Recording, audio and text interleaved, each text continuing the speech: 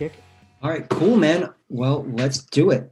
So, welcome to Something to Do, a podcast devoted exclusively, but not really, to discussion of two of our favorite bands, Husker Du and The Replacements. Each episode will be nerding out about all aspects of two of the most influential bands in the pantheon of American rock acts.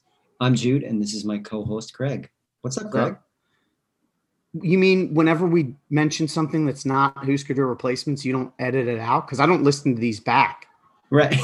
Yeah. Well, I just assume anytime I mention anything that's not related, it just gets cut out. Yeah, I just cut it out. In fact, this entire episode is going to be on Beaster, but we're just going to secretly record it and share the conversation between the two of us, and we won't even be releasing it to the public. It's not exclusively about Husker Du. That's true. Yeah, this is a bit. We got some offshoots. We got some. Well, by the time I guess to kick into what's new. Yeah. By the time you're hearing this one, you will have heard our interview with Scott McCloud from Girls Against Boys, Soulside, New Wet Kojak. That was a really fun conversation about the Replacements.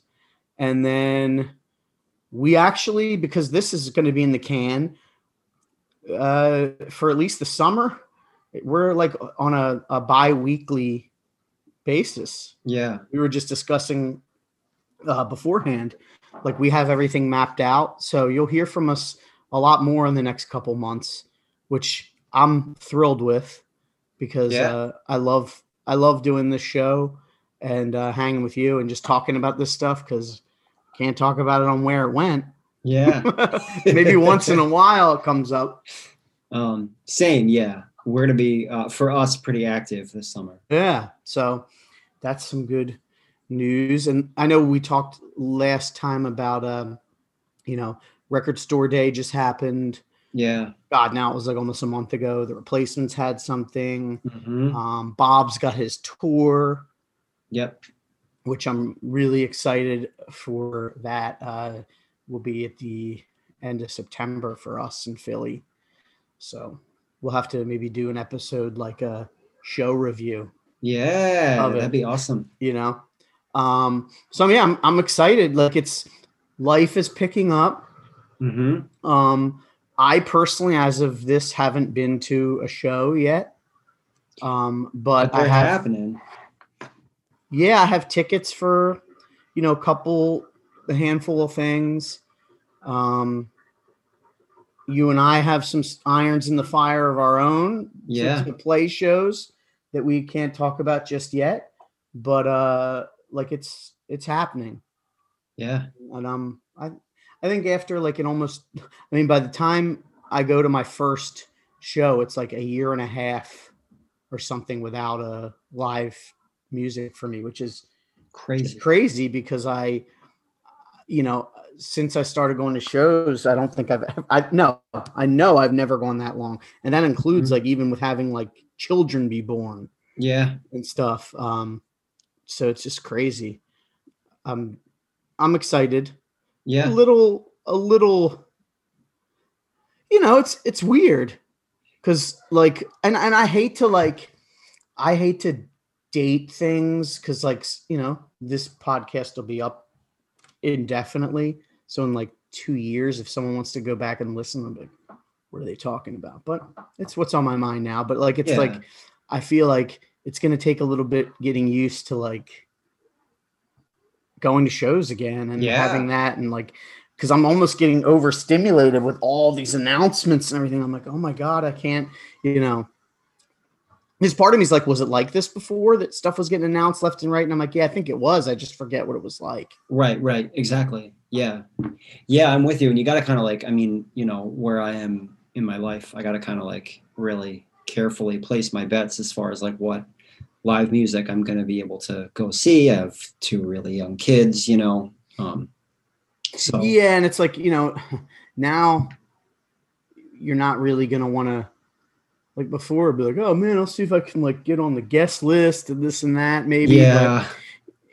But maybe not always. And I bought a lot of tickets, but now I think people are even more prone to just want to buy. At least I know I am. Yeah. To want to buy the ticket and not be like, oh well, this. Let me call in a favor from somebody or whatever because money is tight, but at the same time, it's like these people like Bob Mould and stuff that rely on that, like those guys haven't been able to play for a year and a half. Yeah. You know? It's also too like, something that like, I don't think either of us took it for granted, but like, it's always in the back of my mind. If I'm always like, oh, I'll catch them next time they come around. I'm like, I mean, I certainly hope there's not another like global level event that shuts everything down again, but I'm also like, maybe I shouldn't be like thinking like that, and I should just go to the show and just. That's how I am. It's for me, and I know not everybody is like this because I'm going to say I'm old, but I'm not even that old, but I'm just like, oh, it's during the week. I got work. And it's just like, sometimes it's just like, you know what, if that's your only reason, if you have other personal reasons, sure. But if that's your only reason and you can afford to, just suck it up and go, because there's so many things I regret passing on just because of like, I want to be on my couch at 10 o'clock. Right. Watch Seinfeld reruns again. Yeah. Which I love doing which that. Is great. But like, guess what? That stuff's going to be there tomorrow night too. You know? Right. But so I definitely took shows for granted. I think. I mean, we all did. Yeah. I mean, maybe some didn't. I know some people who like, we're going to 5 shows a week, and they're going to probably pick up and do that, but whatever, right? Hey, yeah. But I don't blame. Like, I'm just, like I said, I'm in the position where it's like, if I can feasibly go, like, I'm not gonna, like, if I'm like, crap, I have, insert engagement here. Obviously I'm not gonna like cancel it if it's something important, something to do with my children or whatever. But if it's just like, I'm too lazy to go, like, I'm not gonna let that be an excuse anymore. Yeah. It's also wild too, because like some shows are getting announced and they're like summer 2022. Like they're like super far into the future. Yeah. Like I saw like that, like Bikini Kill. Isn't that like? Yep. Yeah. And that's one where it's like, I think I might've talked about on here somewhere, maybe on Where It Went. Like I was never a huge fan in the 90s. Yeah. Just because there was so much stuff. And, now it's like, you can just hear, it wasn't even like I disliked him. It was just like, I never owned the albums. So I wasn't, but in like the past 10 years or so, I've come to really enjoy. So yeah, I got a ticket for that. And that's not for, at the point of recording, we're in July of 2021. That's not until July of next year. Yeah. Dang. But also too, like, you got to think, because like, if, streaming services obviously exist now. Like at the time in the 90s when I was like buying CDs with like my allowance and stuff like that, I had very finite resources. So like I'm just picking up, what kind of catches my attention, or people like encourage me to listen to, or something like that. Taking risks sometimes on things, like if I'm like, oh, there's like label affiliation, like I know this record label, maybe I'll just like check out this other album. But it's so great now is that like you get to go back and like discover all those gems that like you didn't get deep into at the time. Like right. And some Atomic Dust Bin or something like that. Like I never was into that band at the time, right? But now I can listen to them all day long. Yeah. So that part's cool. And then, for me with streaming and it's probably ideal for the artists too, is like, I'll hear it streaming and be like, oh, I like this. And then I'll buy it. Yeah. Now, obviously in some cases, if stuff's out of print and you're buying used copies, I mean, you're benefiting somebody, I guess. You're benefiting the record store or whatever, the indie store. So that's cool. But like, yeah, so many things have like fallen under the radar. Yeah. Where you're like, I should have loved this. I mean, look, we talked about the Posies, right? Right. Exactly. Like, that's one of those things where like, I didn't listen to them in the 90s, but then being able to stream everything. And now I've like bought, I have a couple CDs in the car. I have basically all the LPs that are easily accessible. Yeah. And that's something that without streaming probably wouldn't have happened. Yeah. Because I wouldn't have been able to just be like, oh, I'm going to listen to these. And I immediately was like, oh yeah, I'm in, Yeah. But Yeah, so that's what's cool. But yeah, shows are coming back.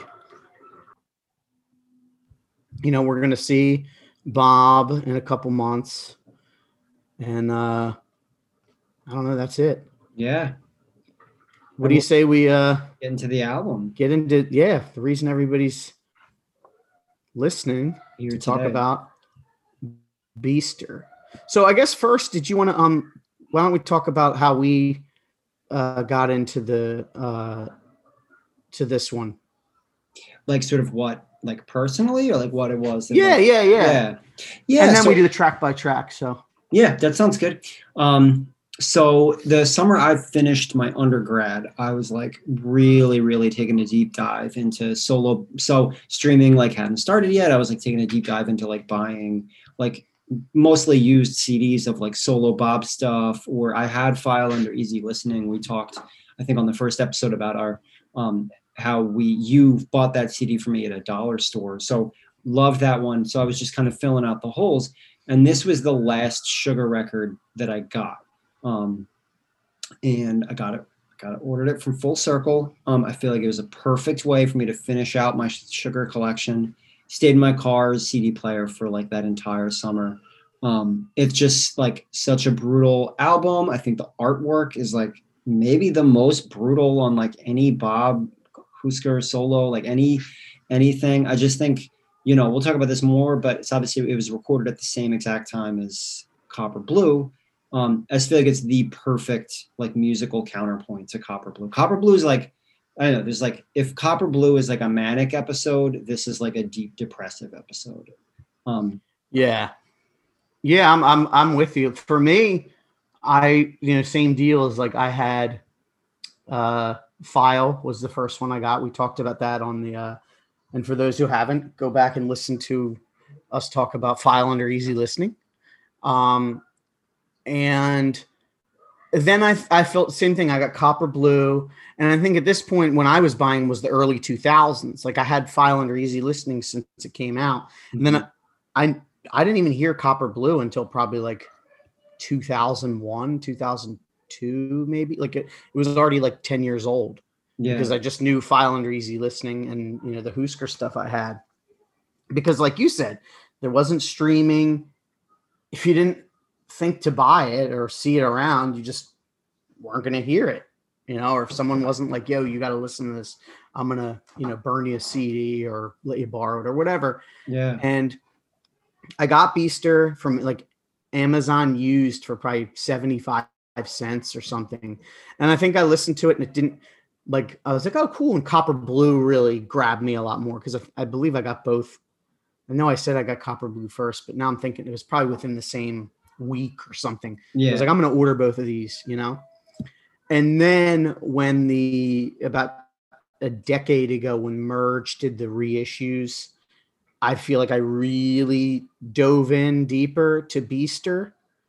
And what a rewarding listen. It is. It's like, to me, it's the most intense thing Bob has ever done, apart from like Zen Arcade Side 2. Yeah. Or maybe not even apart from, it's like right on par with that. Yeah. Yeah. It's kind of like even like, put a date on when I got this. You could still get a copy of B-Sides, the like Sugar B-Sides CD. Yes. And I had that before I had Beaster. Because I knew the live version of JC Auto that was on there. And then I got Beaster and I was like, oh, cool. Like, this isn't just like a song that they didn't record or something like that. Like, which they had a couple things like that. Exactly. I think, right. Like, exactly. So, yeah. So like you said, we had decided before recording that like, we're going to take a deeper dive into the recording process and writing process for this record when we do Copper Blue, just because Copper Blue is such a big album for both of us, plus just for everybody that's a fan of Bob Mould. Like Copper Blue is like the I was gonna say the gold standard. We'll say the copper standard. So like, as most people know, this was done at the same session, but we'll do like a quick high level, catch up to everything. So it was recorded. So when they went to record Copper Blue, I think they said they had something like close to 30 songs. And Bob was talking about how when he was going back through the masters for these merge reissues, he saw like it was clearly mapped out. Like there was some tracks marked A, and that would be Copper Blue. And then the B songs ended up being like Beaster. And then of course they had some B sides because they were doing a lot of singles too, with like exclusive B sides, which is awesome. I love stuff like that. Yeah. So he said like very early on in the process, it was pretty clear that they had two different records. Like it wasn't going to be like a double LP or anything like that. Like they knew like, okay, these songs are for Copper Blue and then these ones should be for something else. One of the things I found was wild is that they did their first show in February of 92 at the 40 Watt in Athens, Georgia. And they actually played 4 of the Beaster songs, but they didn't have lyrics. So it was just like kind of ad-libbed, like just, played as like a suite, like 4 songs in a row. I don't know what 4 songs, if somebody has that info and wants to let us know, or maybe I can do some digging. Yeah. But like, that's pretty wild. Like they just played, the first show, and people were apparently just going nuts. Cause it's like, cause the songs are amazing. Why wouldn't you? Right. But like, it's a thing too. Like the thing with Sugar that I'll touch on a little bit later is Sugar was huge. Yeah. Like they weren't like Nirvana huge, but like even I'd heard of them at a young age because of how big they were. Like I remembered seeing, and I forget if I mentioned this in the other episode, but like in like the Columbia House, like I would get like the actual like magazines where they'd have write-ups, and like they like had a write-up on them because you could get Copper Blue and stuff. Didn't you have a story about seeing, sorry, I don't mean to interrupt, but didn't you have a story about seeing the G Angel video like in Macy's or something? No, my brother saw it. Yeah. My brother saw it and I didn't believe him. He's like, yeah, there's like cartoons, and I'm like, full of shit. And then that really is the video. Yeah. But yeah, they were big, and Copper Blue, especially like in the underground indie community, whatever, was massive. It was huge it was huge in the UK. I didn't realize until years later that they were on Creation, because we're in America, we're in America, damn it. Greg, you came out swinging there, man. This is the day after the 4th of July. So I didn't even know. I'm like, oh, they were on Creation. Because you think you're going to give the Bill Pullman Independence Day speech right now. This is America, damn it. We don't care they're on Creation. But it is crazy to think they were on a label with like the best music of the 90s. Yeah. Teenage Fan Club, My Bloody Valentine, Oasis, like just so much stuff. And, Alan McGee of Creation said like there was a point where Sugar was outselling all that stuff. It's crazy. Yeah. Like they were big. Yeah. So David, I think it was David Barbie, had said that they were thinking maybe, well, do we do like call one record Sugar and one record Spice? And they vetoed that idea, like, because it was clear that like, one album was really poppy and the other one was, would end up being Beaster. One of the cool things was that, Bob didn't have the lyric. Like the music has this dark feel to it. Like say that there's no lyrics put to it, it still definitely sounds different. And then he said he had a bad phone call from his partner, Kevin, while he was like recording. And he's like, I don't even remember what it was about. Just to, put me in a pissed off mood. And then he just like the lyrics kind of just came out, fell out after that. Like that was like what, the Straw That Broke the Camel's Back. Yeah. So we can thank Kevin and his phone call for the dark content. And they recorded it at the Outpost in is it Stockton, Massachusetts, or Stoughton? Yeah, I think it's Stockton. I don't know. Let's say Stockton. Someone from the area say I think it's Stockton, with Jim Wilson, who did Jim Wilson and the Outpost did a lot of like hardcore records. I was gonna say, yeah. Like I think like the first Have Heart LP was done there.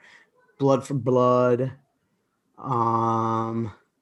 Blacklisted did the first two records there maybe. So it was kind of neat to be like, yo, like I remember when we heard Blacklisted recording there, and even then I was like, oh, that's where Sugar, that's where Sugar recorded like one of the best records of all time. Yeah. So I thought that was cool. So again, because it was same as Copper Blue, Lou Giordano is the producer. And he said, which makes sense, he said Bob's work ethic is just unparalleled. Yeah. He was like, we did 2 records in less time than it takes a lot of bands to do one. So he crazy. said like Bob just was on a steady diet of throat coat tea, which is anybody who has sang before knows that stuff is a lifesaver for sure. Yeah. And would definitely be needed when he's recording these tracks. Right. And, so what happened was they did Copper Blue. Copper Blue was huge, like we said, especially overseas. Yeah. And Bob said he was talking with Alan McGee at Creation, and he was like, yo, why don't we do like they did in the 60s, like when the Beatles would have 2 albums in a year. He's like, why don't I have all these other songs. Let's do another record. Let's just pour gasoline on the fire. Like, we're heating up. Let's add to it. Alan McGee was, of course, like, hell yeah, Copper Blue's doing great. And Bob mentioned how Ryko Disc, which was their label in the US, was a little reluctant. And that kind of shows just how different the markets are, right? Because you figure the UK is small compared to the US, right? I mean, it's how we won the war. But like, he said in the UK, you go through there twice and then people are like, all right, we need something new. But in the US, he's like, it can take you 2 years of touring to kind of hit all the spots. Yeah, a little here, a little there. And he said like, but the label, because Copper Blue did so well, they were okay with it. So they set it to come out Easter time. So it came out April 93. They're playing giant shows. Like they played this Finsbury, I think the fest was called, overseas with The Cure. Like just to massive crowds. Enters the UK charts at number 3. Back when like charts, really meant like people bought the record, and then, Bob says, he was like, look, I got a taste of this when Husker did our 87 tour, because that was like the height of their popularity. Yeah. He's like, this Sugar stuff, especially the first like 2 years, he's like, was bigger than Husker ever was. So crazy. Yeah. So it was just this massive thing. And he just writes so many songs. I know. Well, them playing the 4 Beasters songs, like without lyrics, like sounded like Husker Du, right? They would always be playing, they'd be touring on the one album and then playing songs from the album after that. Right. And there's a clip on YouTube of, it was like an MTV News special on Sugar when they started the Copper Blue tour. Yeah. And Bob was like, yeah, we're already tired of these songs. He was like, we have a second album in the can, which he was talking about Beaster. Yeah. He's like, we're already thinking about the third album. And this was in the fall of 92. Man. He just has that, and he's a student of the 60s. Yeah. So he has, I think, that like the Beatles, the Rolling Stones, the Beach Boys, all those bands would put out multiple records in a year. Yeah.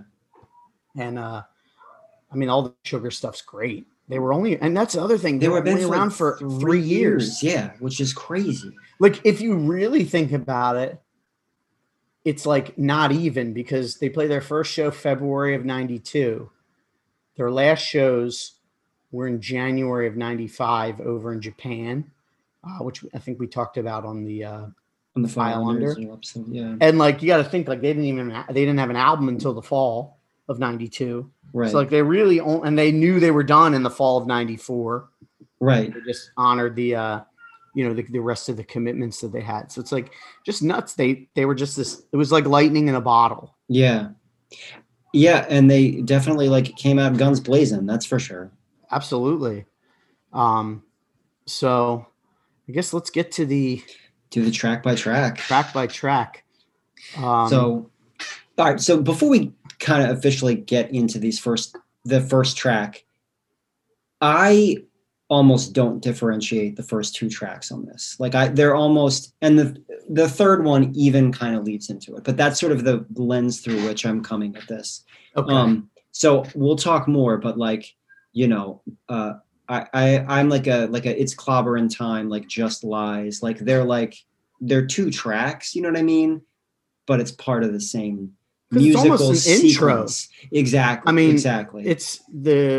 So my thing with, I guess I'll start, is like Come Around it's almost like a mantra. Yeah. It's like this is the repetitive thing, but I love it. And it's like 5 minutes long, and somehow it does not get boring. There's those passages where there's like a lot of the lead guitar. Yeah. And it's just the layers. And I love it starting with acoustic guitar. He ripped off himself. Panama City Motel. It's like the same, like, dude. Always think the beginning. I'm like, wait, did my iTunes go to the wrong song for a second? So to me, that song was always almost like a continuation of Come Around. But yeah, it just kind of, my notes say it almost lulls you into a false sense of security. You're like, oh, okay, like this is just going to be kind of this ethereal sounding thing.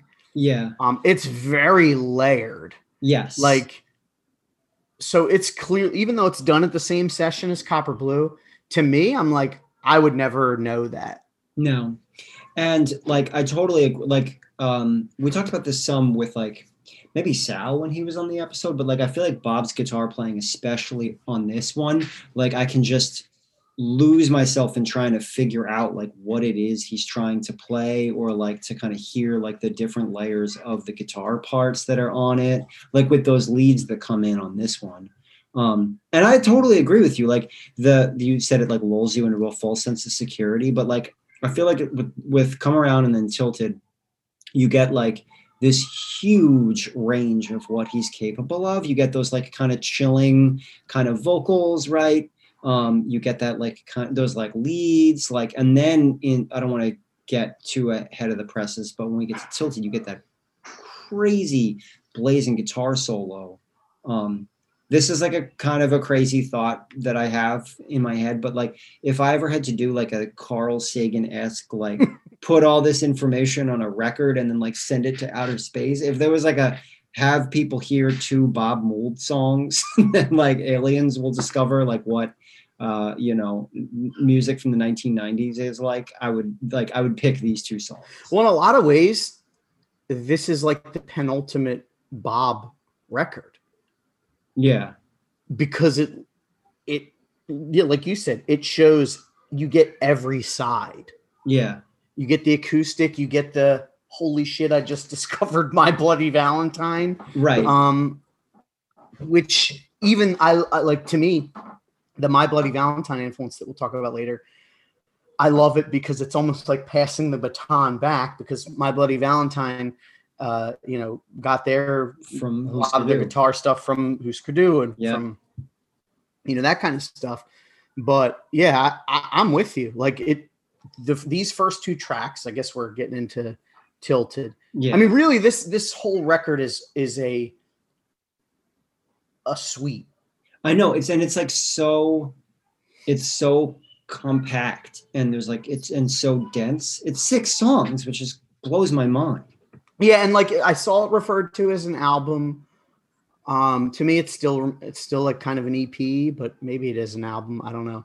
I guess Yeah. people weigh in. What do you think? Do you think it's an Yeah. album? Do you think it's an EP? I always saw it as an EP, and then File Under being the second album.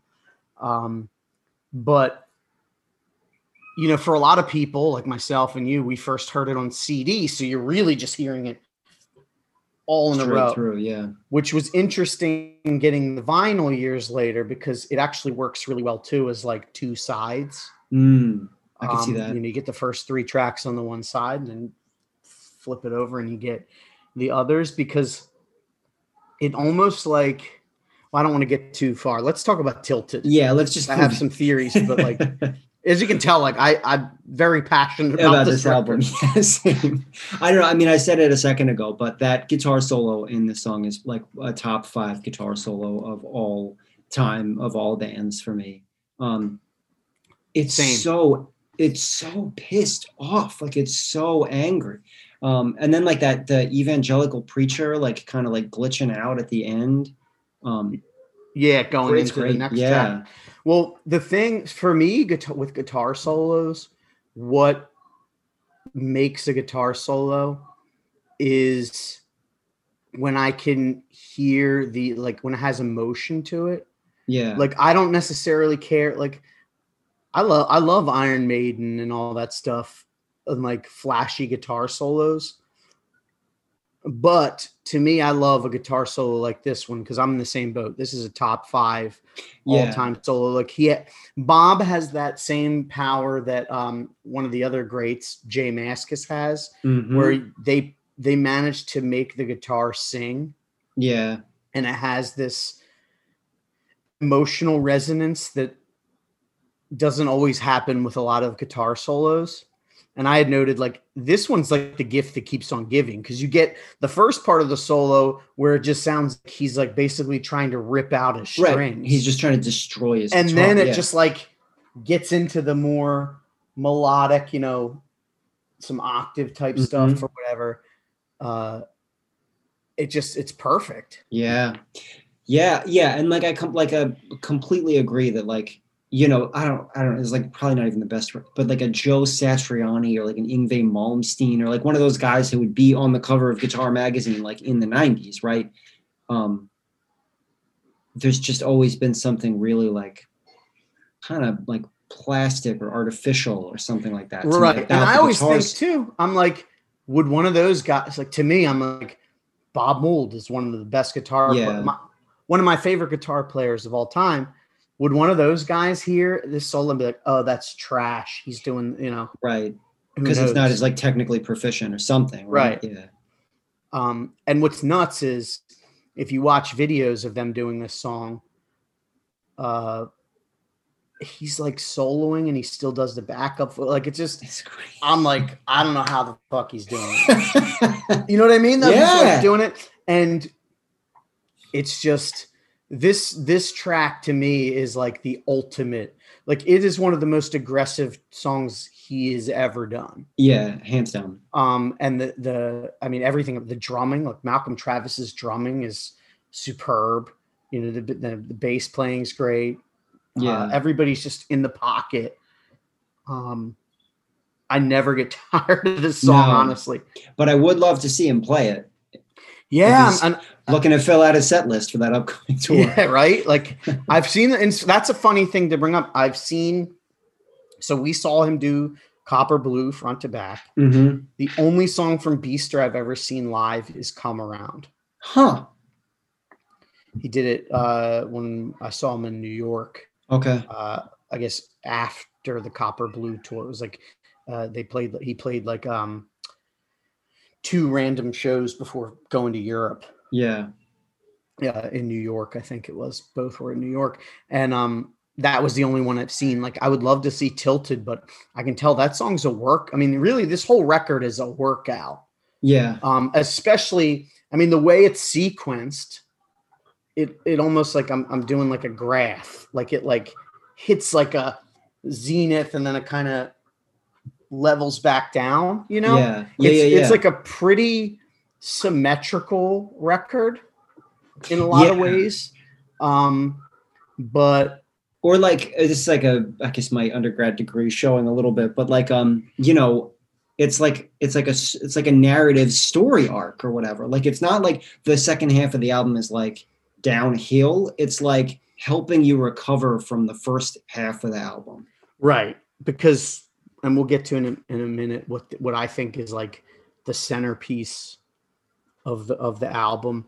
But a side note too about Tilted, our friend and previous guest Jeff Dean, he had a band called 4-Star Alarm that covered this song and did a really great job.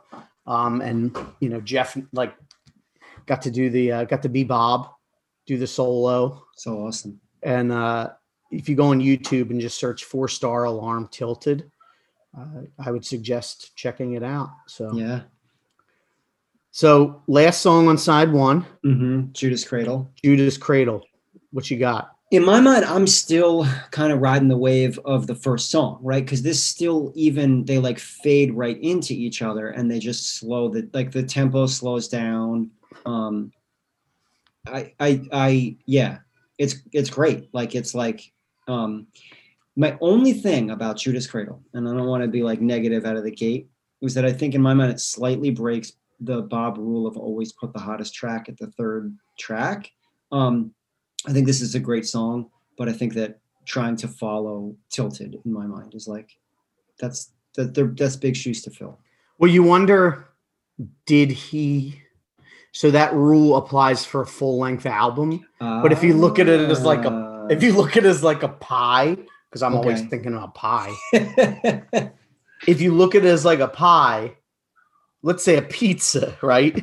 So I love pizza. Copper Blue or Flip Your Wig or whatever, they're a large pizza. So he basically saying like, yo, that third slice in, that's going to be the magic slice that has like the extra seasoning. But Beaster is a medium pizza.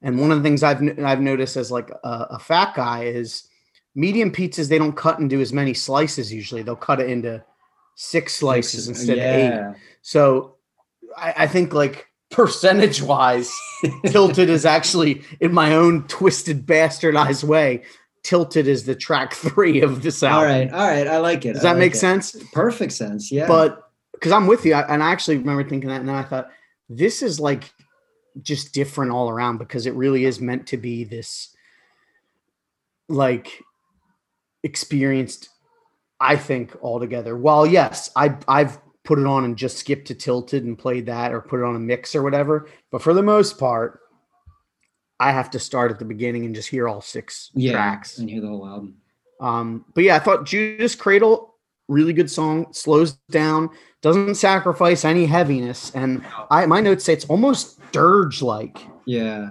Like it has this, like, it's very heavy on the slower side, especially coming off of the fucking barn burner, like Tilted. Yeah. Then I think, well, almost anything is going to sound slower.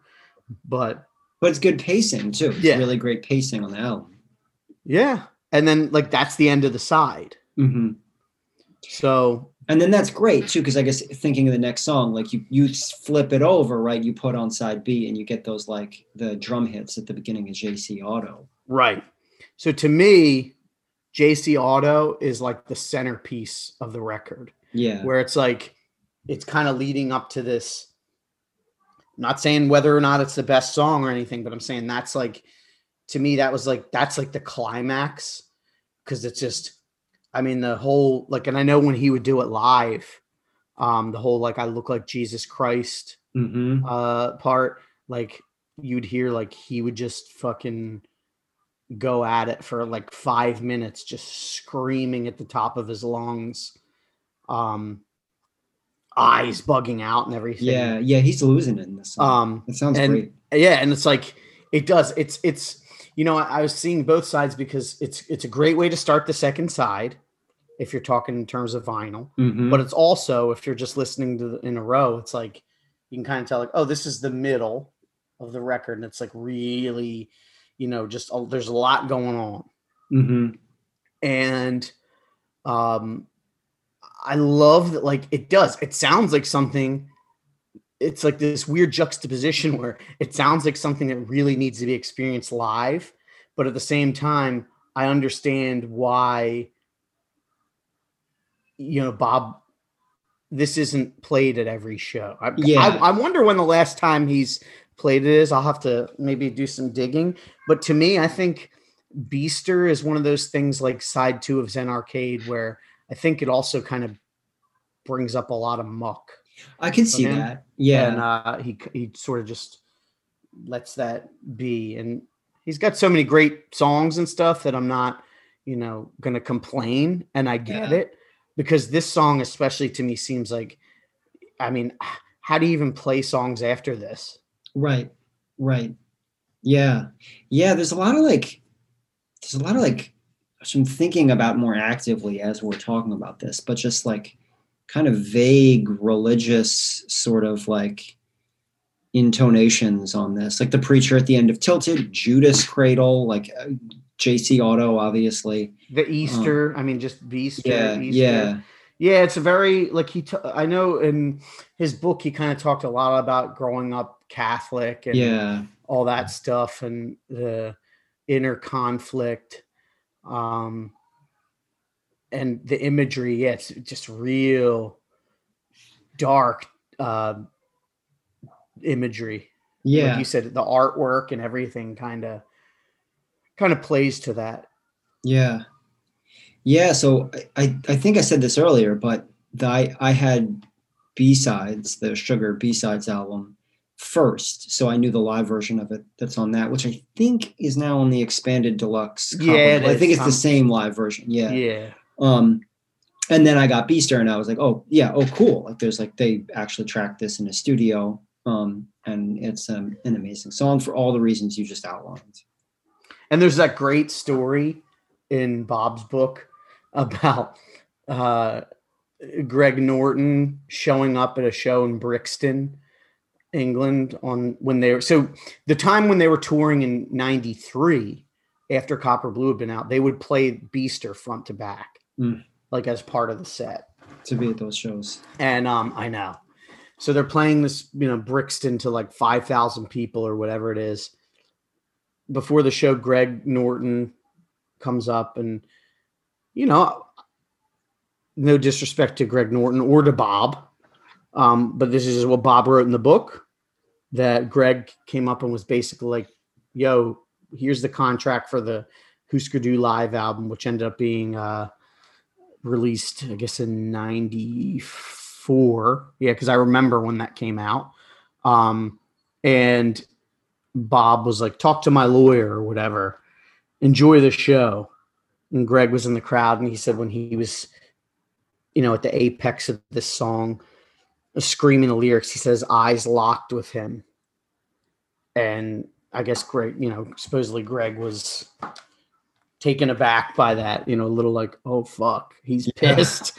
Yeah. But what I like to know is that was 1993. He wrote about it in his book, but like, Bob had his 40-year anniversary show a couple years ago, and Greg's band opened up the show.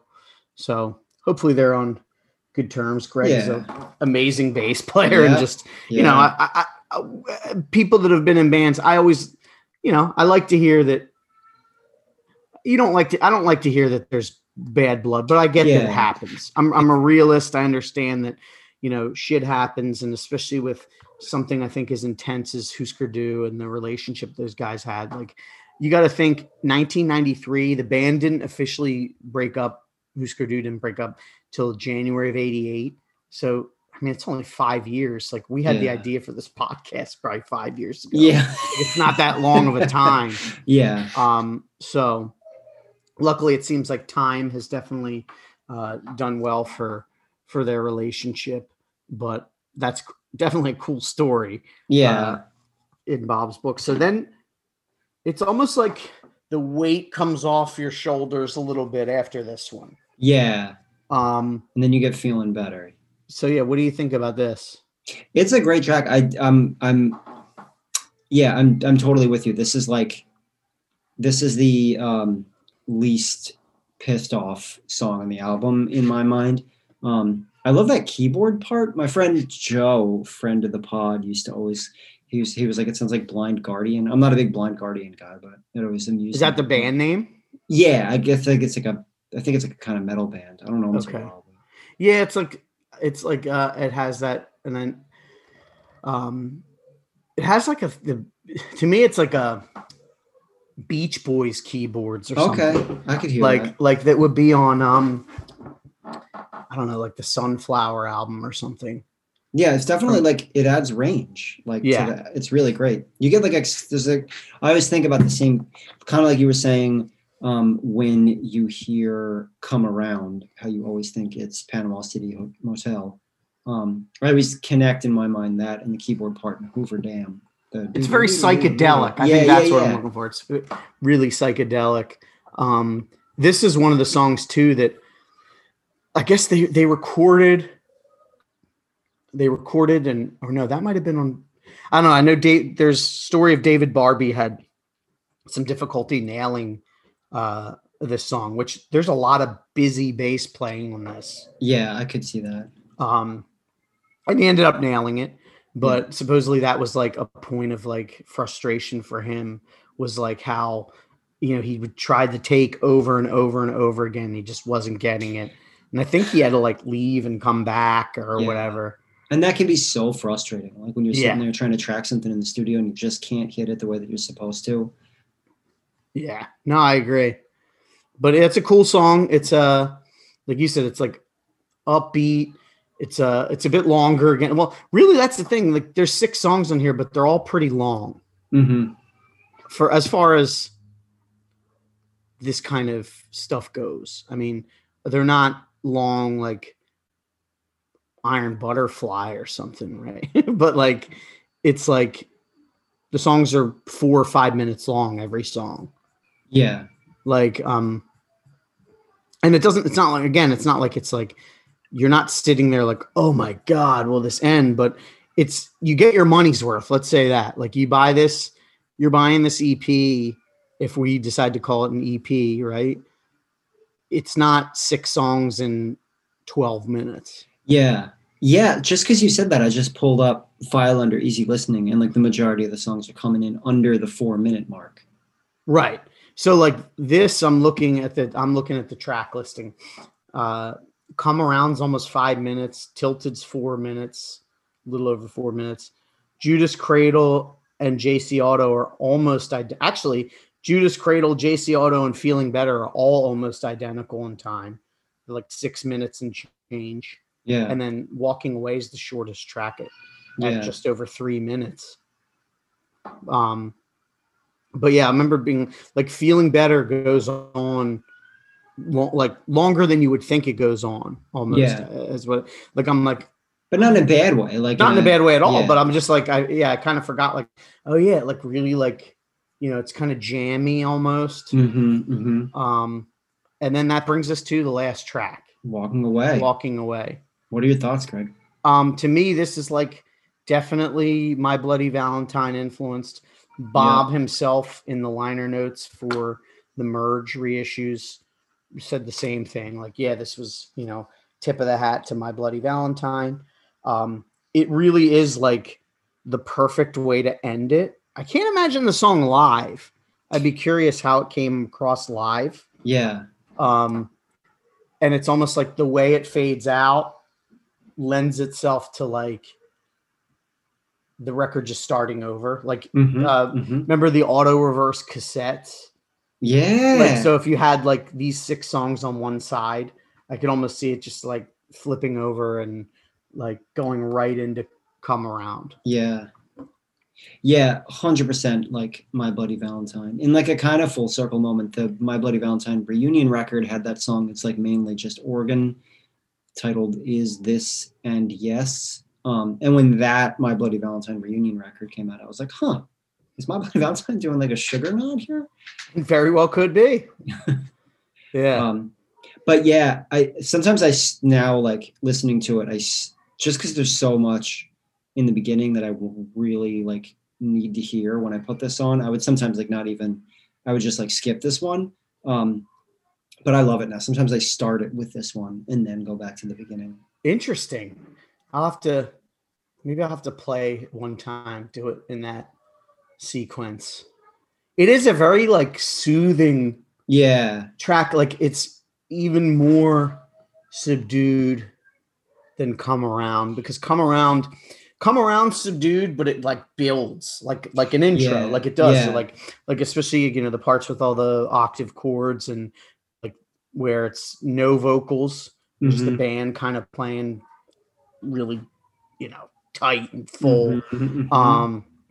That is like builds up, whereas this is like building down. Yeah, it's like you need that. It's like after you see like a crazy like horror movie or something like that, and you're like, oh, let me just like watch an episode of Curb Your Enthusiasm to kind of like get my head on straight again or whatever. Like you need to listen to this song after this. Yeah, this is like a palate cleanser. Yeah. So this is like when you go to the Chinese restaurant and they have like the cabbage, You ever go there? They have this like it's not coleslaw.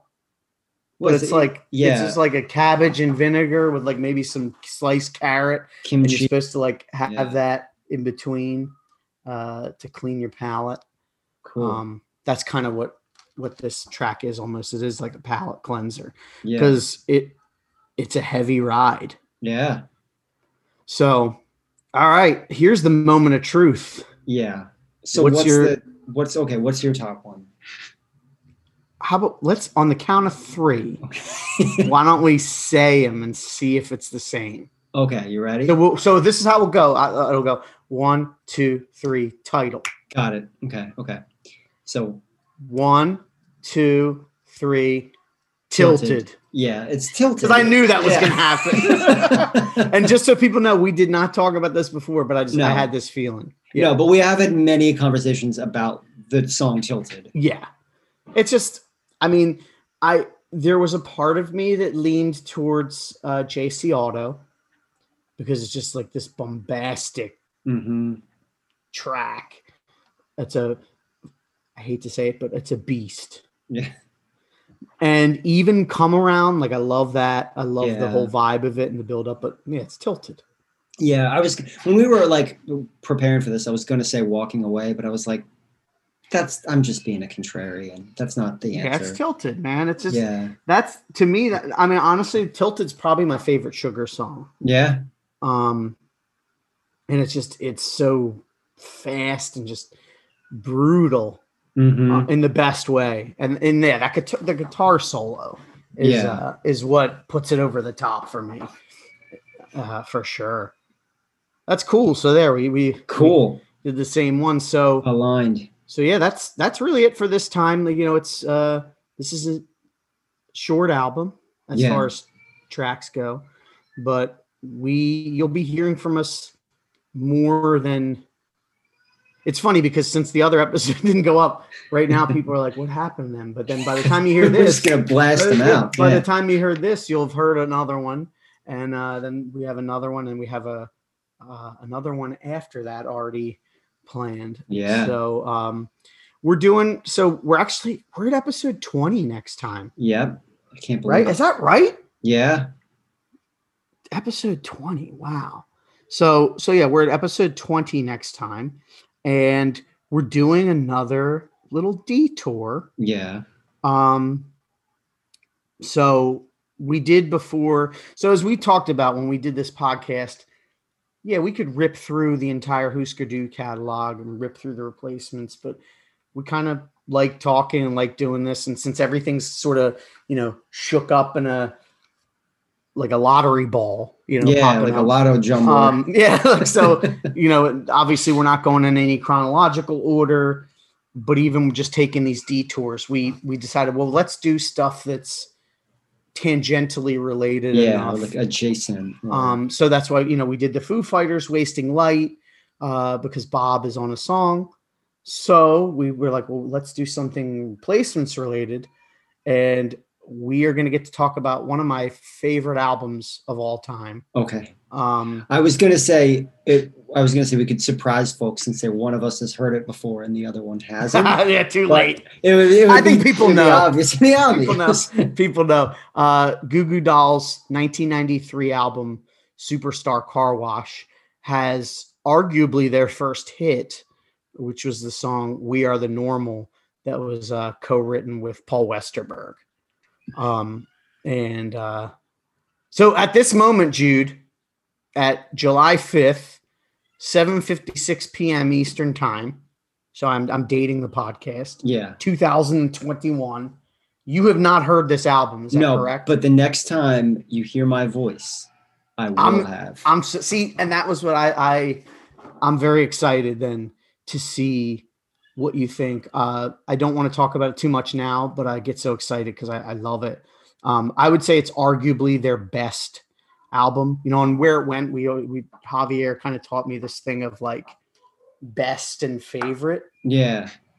And this is one that, to me, this is also my favorite, but I would say it's almost an indisputable fact that it's their best.